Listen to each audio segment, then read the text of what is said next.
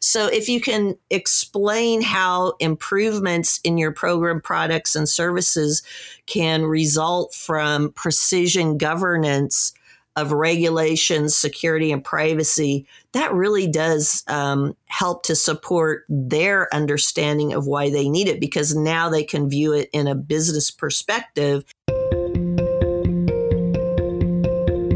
You're listening to KBcast, the cybersecurity podcast for all executives. Cutting through the jargon and hype to understand the landscape where risk and technology meet. Now, here's your host, Carissa Breen. Rebecca, good morning. Well, good evening to where you are in the United States. And you actually are, I think, my second last podcast for 2021. So it's definitely been a year for podcasting on my side. So I'm really keen today to get your thoughts and your opinions. I follow you online, so I've definitely seen some of the content you've put out there. So I'm keen to hear what you have to say in the governance space. But before we do that, we always like to start our podcast off with talking about you and your journey. So please, Rebecca, walk our listeners through where you started to where you are now.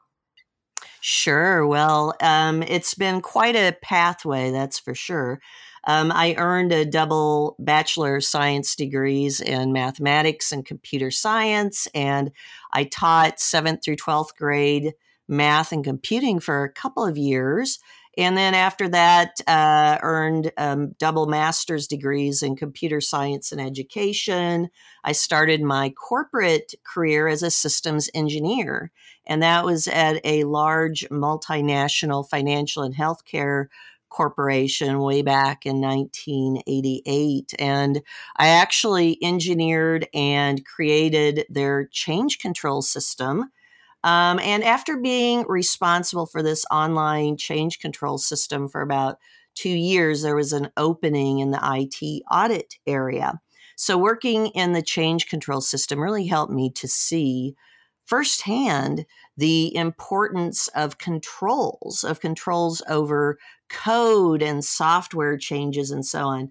And so I applied for and was chosen for the IT audit opening because I wanted to learn more about how controls impact business. After I went to that IT audit area, there was an initiative that they needed someone to do. And so they said, hey, Rebecca, will you do an audit of our security here at the organization? Well, imagine this, in 1990 and 91, back before there were any security or privacy laws or regulations. So I created a audit program, performed the enterprise-wide information security audit, and I took a very wide and deep approach to doing this audit. It took me about 7 months to complete. And as a result of the audit, I said, hey, you need to create an information security department.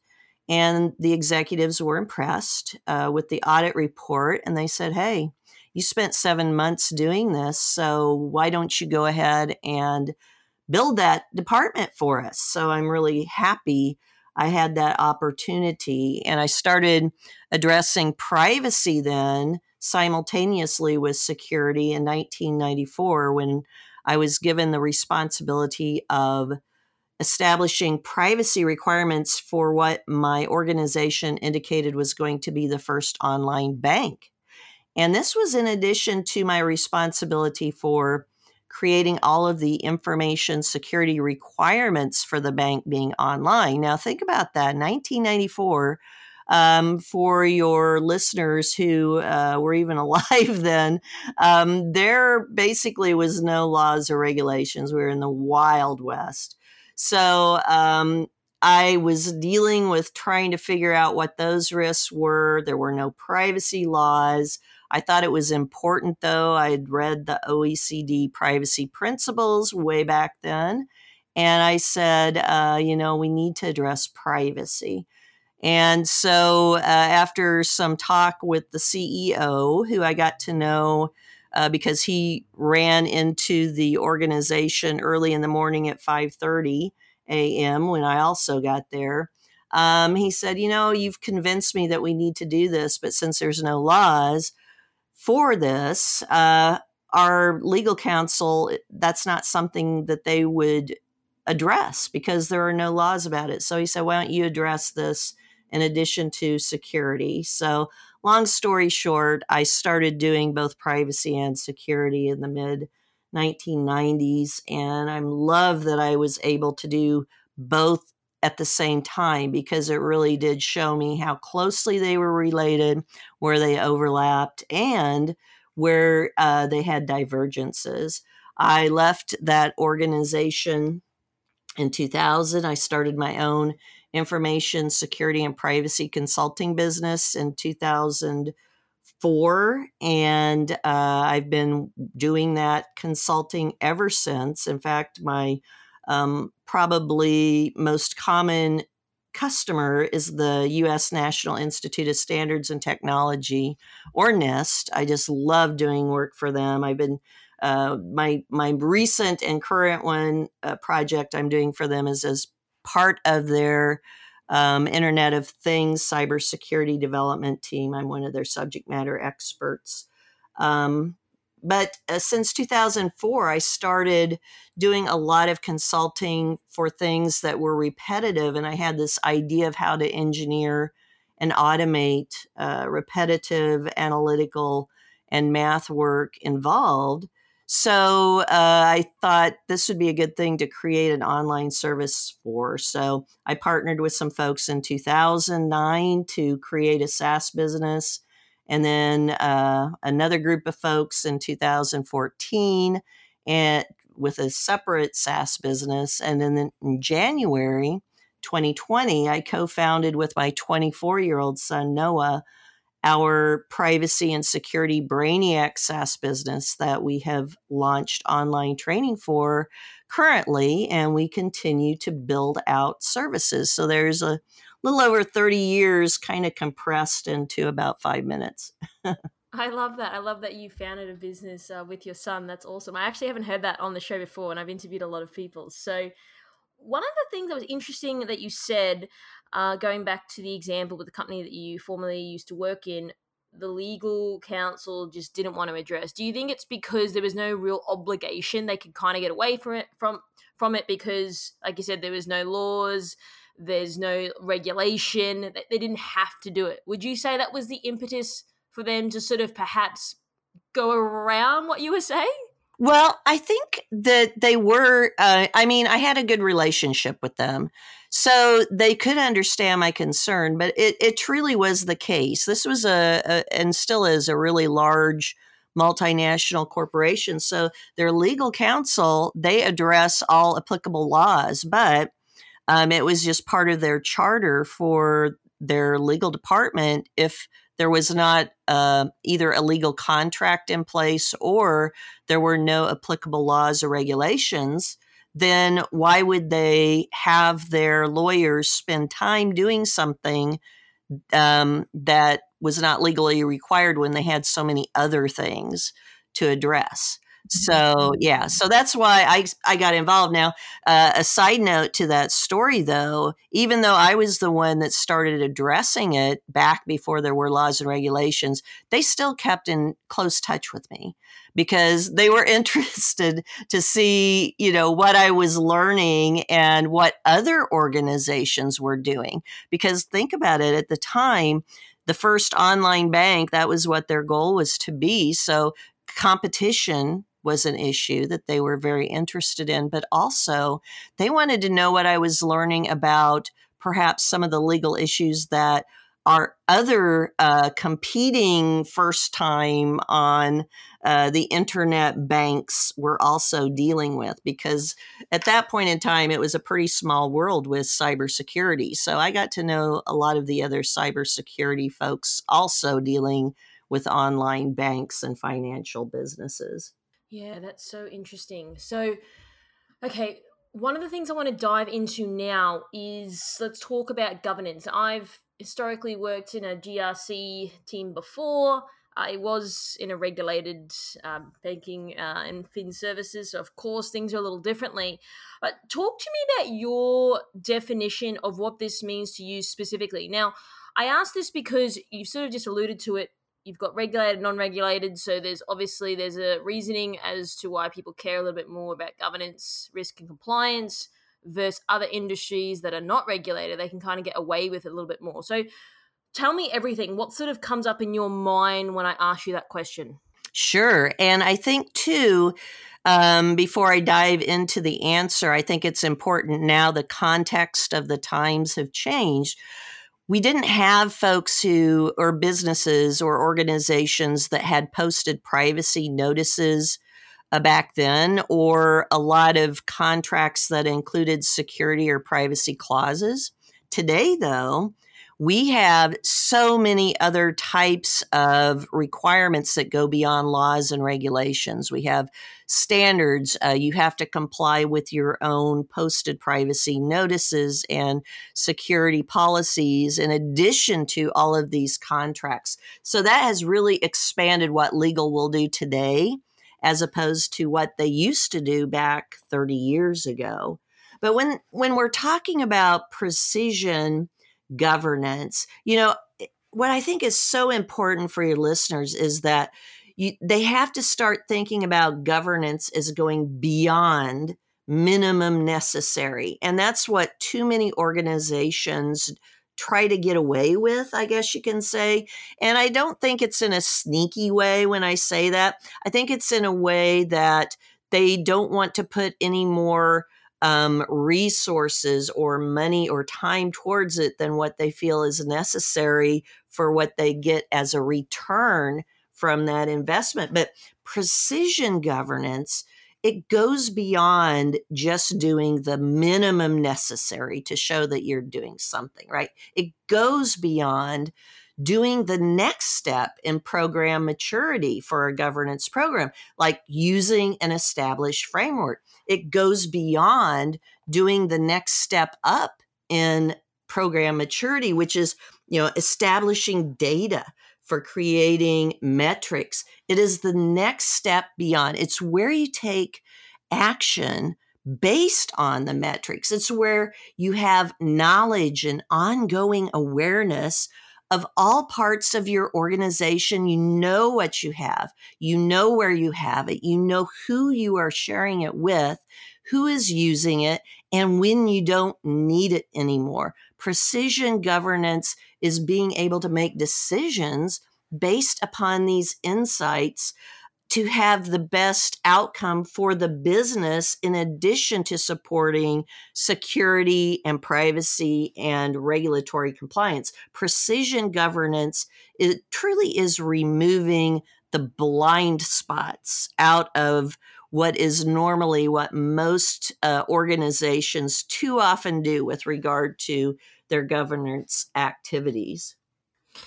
Yeah, I love the way you said that, because something that I've heard in the past is people talking about governance as if it's like busy work, because they can't necessarily attribute, perhaps, I don't know, like a SOC analyst, like they can't see the impact.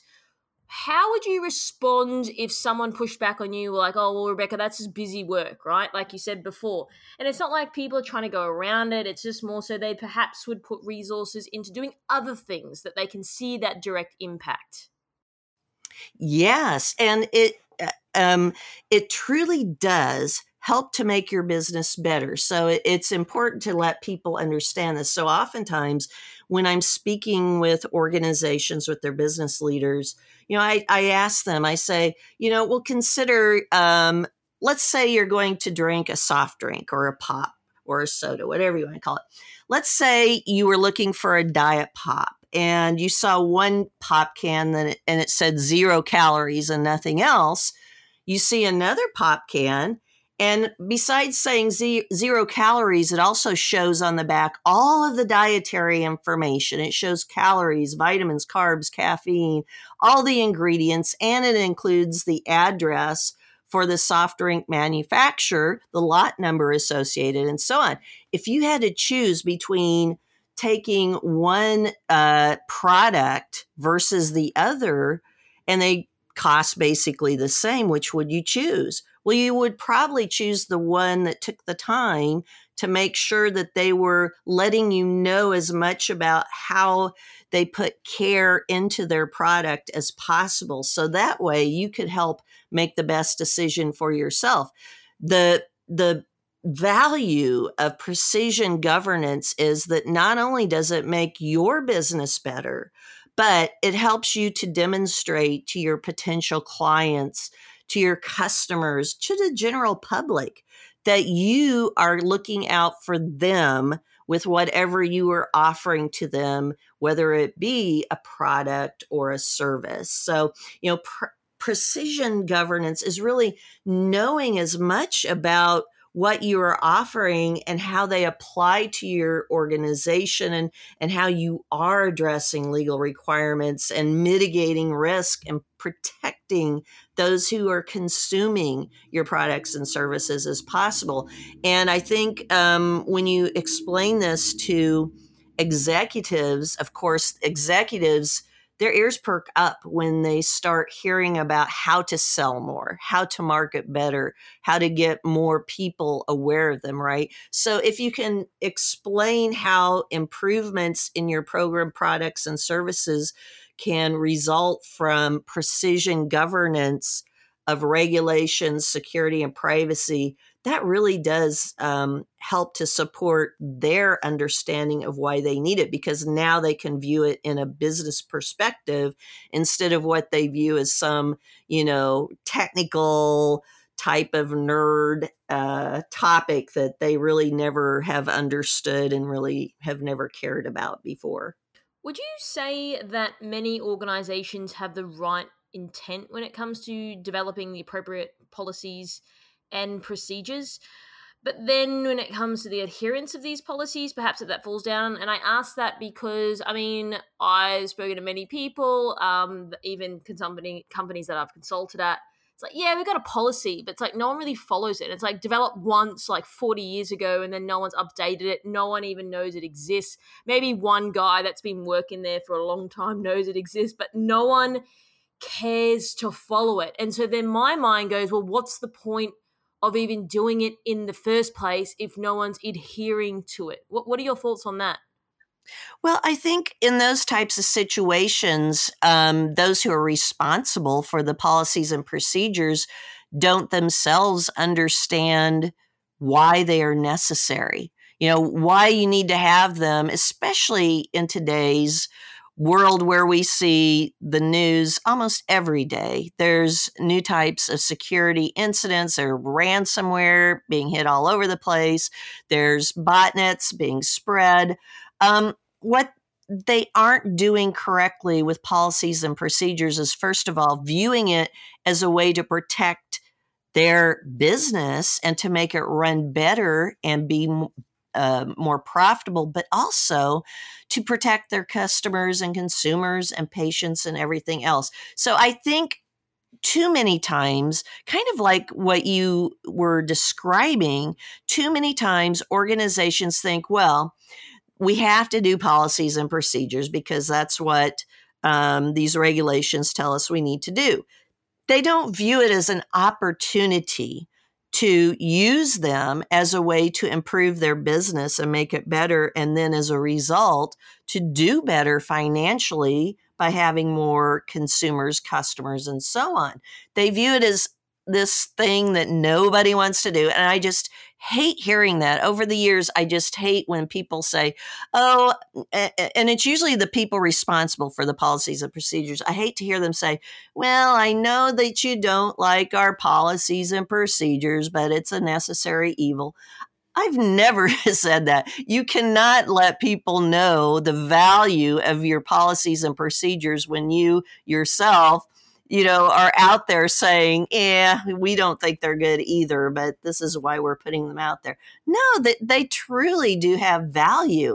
You have to passionately believe it and explain that to people why, when you have policies and procedures that were thoughtfully created, that fit your organization, that actually improve your business and protect it and your customers. That's what makes it so important to follow those procedures and policies. So I think it all comes from maybe finding the support for the policies and procedures from the executives, and finding those who truly understand how valuable they really are to actually be the ones responsible for putting the policies and procedures out there, communicating them, having training for them, and making sure that everyone else understands their value as well. Why do you think people don't view policies and procedures as an opportunity? Yeah, I think they've kind of had a bad rap from a lot of times from the top still. And I always go back to this because throughout my career, I've seen when executives feel that it's not a good return on investment. I use that term because I've heard way too many CEOs over the years say such things as, well, we hate doing security, but the laws say we have to do this. So, we aren't getting any ROI on it, but it's just helping to make sure that we pass the audit. The people who work at those organizations, they see that attitude from the executives. And then when they see that their executives don't value security and privacy, they aren't going to value it either. That's why back with my, at the beginning when I talked about, talking with the CEO and convincing him to have privacy addressed, even though we didn't have a legal responsibility to do so, he supported me, even though I wasn't the law department. He supported my efforts to actually implement that. If I did not have his support, because he truly got it and he saw where it was a differentiator, if he had not been on board and said, hey, all the 24,000 employees in this company, you need to make sure that you're following these policies and procedures. If you feel like you can't, then contact me, being the CEO, directly, and I'll have a talk with you. He never had anyone contact him directly because once the CEO said that you had to do this, nobody was going to argue with him. So I say, from my experiences over the years, and this has been in many other organizations as well, when the executives don't get it, and they don't support strongly the efforts to secure information and have a strong program, it's going to be the recipe for failure for anyone who is assigned to be the CISO at that organization, because the employees are going to do what they see the CEO thinks is important. Do you believe that policies, procedures have a negative connotation? In other words, like audit, internal and external compliance, governance, regulation, it seems to be is that negativity sort of attached to it, and that eye roll. And like you said it before, that it gets a bit of a bad rep. Totally agree. I know this because I've worked in a GRC team before. As soon as you start, using words like we need to be compliant and things like that, people, I feel they start to tune out. Would you say that's the case with your experience? Oh, yeah. I mean, I've been writing policies and procedures since back before, they were anything that was very much done in a lot of organizations. But when people, first of all, you can't have policies and procedures that are just written in a very neutral or, a way that doesn't apply to the organization. And that is the first mistake. I see too many organizations try to take canned policies and just take them as written. Anybody could read that from any industry, any business, and they would read that and say, okay, well, yeah, we can't have, weak passwords. What does that mean to us here in Acme Insurance or whatever their business name is?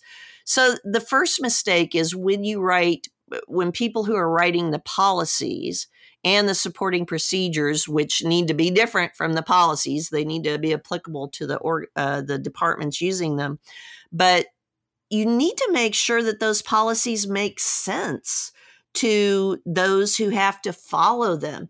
When people understand how a policy relates to their business and how it relates to their job responsibilities, I've seen that they're more on board. In fact, throughout the years, whenever I've done lots of training in many different organizations and created a lot of training programs and classes, I always include within the training, first of all, describing how this concept of security or privacy, explain how doing what you're asking them to do in the organization, how this applies to them. If they were in their own home, how would they protect their own data? If people can have a sense of ownership over what they're doing and how it applies to them in their own life, they're going to understand better how it applies within their work life. And when they see that, they're like,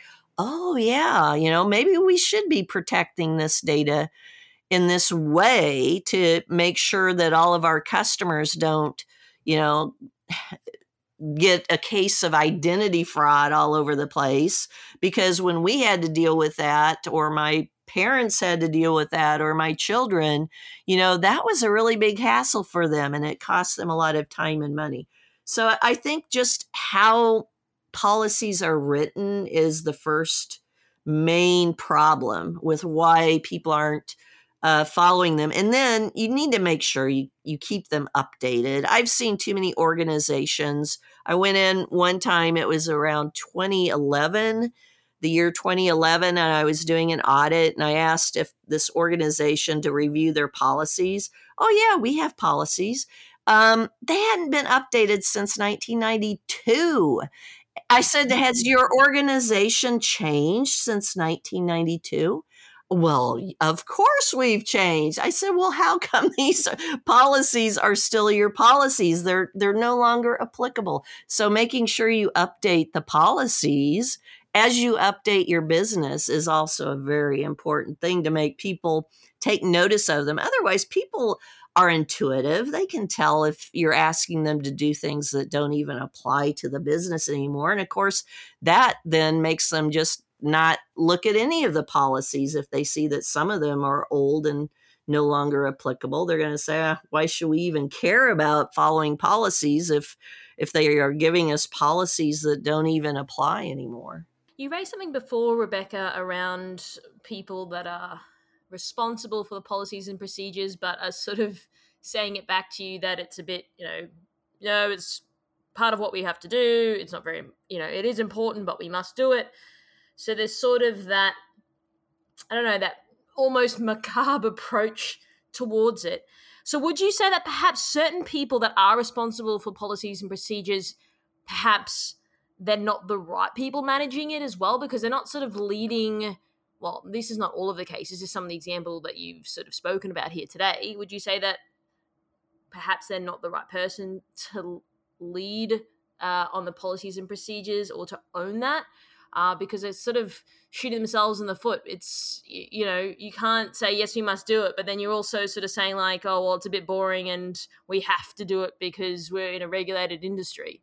Yeah, you're hitting the nail on the head there, because here's the two biggest mistakes I see organizations make when they assign the responsibility for writing and managing the policies and procedures. So number one, unfortunately, in too many organizations, they give the responsibility for writing security and privacy and governance policies to those who are, kind of lowest down in the org chart, who, we'll assign it to that person, nobody else wants to do it. We'll give it to the person who's the newest. Right, there's a big mistake, because whoever is writing your policies and procedures should either know your business well or have enough experience to know the right questions to ask to write the policies well. So if you are assigning policies and procedures to someone who has no authority because of where they are located in the org chart, how are people going to even consider, oh, I better do this because here's somebody over here giving me a policy and they have no authority to enforce this, but they're giving it to me. I'm not going to do it. I have other things to do. So that's the number one biggest mistake. Number two is they assign giving the legal department the responsibility for writing the security and privacy policies. Now that sounds good to some, because they'll be like, oh, well, they're going to make sure that they cover all of the legal requirements in those policies. Well, that may be true, but in most cases, and I have a lot of friends who are lawyers, and they are fabulous lawyers, but they are also very very legal ease in the way that they write. And you want to make sure, again, to my previous point, when you're writing policies, you have to make them relatable to the people who must follow them. You can't write a long document that's going over all of these different precedents and talking about different legal types of requirements. Just explain what is expected for them to do and make sure that it's understandable. You don't have to, be preparing for a court case for a criminal trial. And too many policies, when they are written in the legal department, and again, I'm not saying that this is always the case, but I have seen this a lot over the years.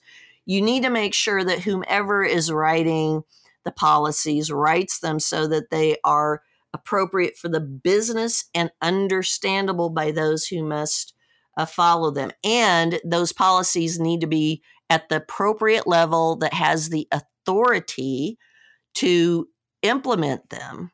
So from your experience, where do you believe the biggest gap is when it comes to doing governance with accuracy versus just doing it? And I mean, I've spoken to people before about doing compliance versus doing compliance right.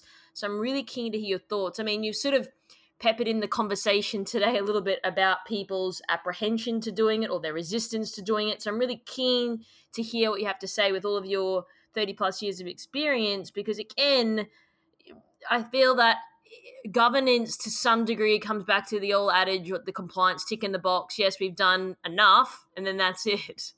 Yes. Well, there's still way too many organizations. And again, this is also a continuing theme. Hopefully, the executives are the ones who drive the narrative. So when executives understand that they need to have strong programs in place and the value that it provides, they're going to be the ones that support having an accurate governance program and having one that goes beyond just ticking the boxes, but also actually improves business and protects their customers and patients and whomever else is consuming their services and products. So I think we still see way too many organizations, especially small and medium-sized organizations, oftentimes don't have the funds to hire someone just dedicated to doing governance, or they don't have the funds to hire someone with experience to do that, even along with their other job responsibilities. So oftentimes it comes down to, well, let's just get something in place so we can demonstrate that we tried to do this. Then we'll worry about improvements later. But later never comes. Once they get something in place and they're like, that's good enough. It shows that we tried to do something. That's oftentimes with attitudes like that. That's oftentimes where the process stops, and they're left down in the maturity model level. At level, 0 to 1, where they just took enough to show that they're trying to do something, but does that actually improve the security of the organization and all the digital ecosystems? It might provide a little bit here and there, but it's sure not going to be comprehensive. And in fact, it might give a false sense of security throughout when you only have, something secured over here and another thing secured over there, but you have all these gaping holes everywhere else because you didn't go forward and try to govern with precision to know where everything was at and where all your risks were that you needed to mitigate. So, what I'm hearing from what you're saying is having the right attitude and really driving this behavior and permeating this behavior throughout the organization from the top down, but also from the bottom up as well. Is that a fair assumption to say? And then I understand your point around, funds and, certain organizations don't have the capacity to hire a full-time GRC person or policies writer. Would you say that if we implement this shift, like within organizations, that will start to move the needle around doing governance with precision versus just doing it? I think that is a very good first start. And I would go a little bit beyond that to say that organizations need to help now in our, highly digital society. Everybody is carrying with them at least one and oftentimes 5 or 6 types of computing devices. So what organizations need to do are a couple of things. Number one, they need to explain to their employees and contracted workers and third parties, make sure that they're doing this too. They need to help them understand how to better protect their own personal data when they're away from work. That way, when they're at work, they will see, oh, I better do this type of security or privacy activity because if I don't, there could be a breach or there could be a security problem happen because you have helped them to understand where risks are at in their own home Wi-Fi network environment. Now they're going to see where those risks are at work as well. And then number two, organizations have got to stop just, spending one day a year for maybe 2 hours giving training. This has to be ongoing. I mean, I truly support and find it effective and have for many years. You don't have to give long training, but maybe just, even once a month, have a 15, 20-minute training, maybe a live training that people can watch during their lunch, or maybe it's an online training video or program, something over a specific topic that also relates to them in their home life. And then at the end, relate it to that same issue at work. For instance, for some insurance companies throughout the years, I go in every quarter and we have these full day of sessions where I give the same session 6 times for 40 minutes throughout the day, and people can come whenever they want. But like sometimes I'll talk about how to secure your home Wi-Fi router. But then when I get to the end, the last 5 minutes, the CISO gets up and says, thank you, for talking about that. And here's why we have Wi-Fi security and privacy policies here at our organization. And what Rebecca just talked about, those same issues apply here. It can be for other things too, IoT devices now and so on. But I think that the two main things are to make sure that you give training on an ongoing basis, send out ongoing reminders or awareness types of information. And then also, make sure that you keep everything up to date and you let people know how it applies to them personally. Now, coming from my background historically as a reporting analyst, part of my job was to report across all the different metrics across the organization. So I'm really keen to hear, this is where my, reporting analytics hat comes on, and I start thinking around, well, how do we sort of measure success? Or what are the metrics that you would use to track effective governance? And I guess my second point to that would be, how do we know people are following the right policies and procedures? Like how do we know for sure? That way we can sort of report that back to the executives to know, like, yes, all the things that we're doing actually is paying dividends and we're making a difference within our organization? Yes. Oh, great question. So, well, the first thing comes before you even get to the policies and procedures. So, with in addition to or in relation to your KPIs, you need to know, do you have an inventory of all of your data? Do you have an inventory of your devices, your systems, your applications? Because you aren't going to secure your organization if you don't have that to begin with. So first, you need to get that in place. But then with regard to measuring success after you have the policies and procedures, something that I did do early on in my career that was really helpful was with regard to knowing the policies and procedures, I would put on different types of events. So like in October and November, one of those months each year, we would have special presentations from people come in, but we would also do things like having a week where we would have Cybersecurity Awareness Week. And back in, I think the first time I did it was around 1993 or 94, outside of our cafeterias that we had throughout our business campuses, why we set up this big wheel. Did I have the budget to put up a big wheel? Like you have Wheel of Fortune, this is kind of like Wheel of Fortune, only this is up on its side.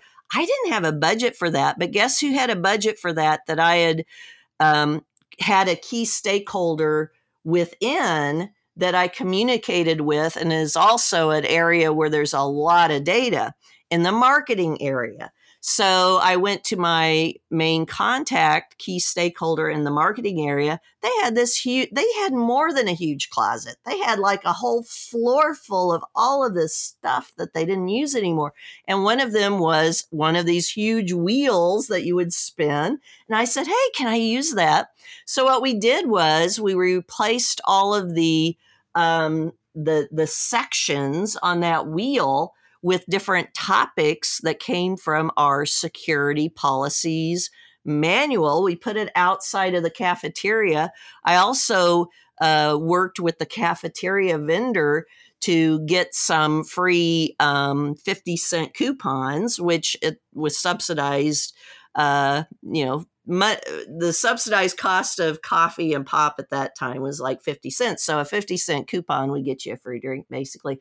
So I got a whole bunch of those. So outside of the cafeteria during that whole week, the first day, people looked at it and they're like, what's going on here? They spun the wheel. I'd ask a question. It was related directly to the policies. If they answered it correctly, that means that they kind of knew what the security policy required for that topic. Well, the first day we had a few people, and a few of them got it, but not a lot. But the ones that got it were like, hey, we got free coffee and pop, by knowing this security stuff. The next day, there were a lot more people coming in. And by the end of the week, we had a long line of people wanting to answer questions. They had gone back and studied the security policies and procedures. They were motivated because of the free drinks. But you know what? They also, as a result, learned about our security policies. So that was a very good exercise for me to learn that you need to make policies and procedures. They're bland on their own. You can write them to make them more interesting, but you still, for most people, especially today, with everyone expecting to be entertained, you need to do more. Make them fun and do these types of exercises. There's a lot of other types of things you can do with contests and with different types of interactions. So with those KPIs, what was really fun was at the beginning of the week, I knew that we were getting almost zero people visiting our intranet where we had our policies and procedures all posted.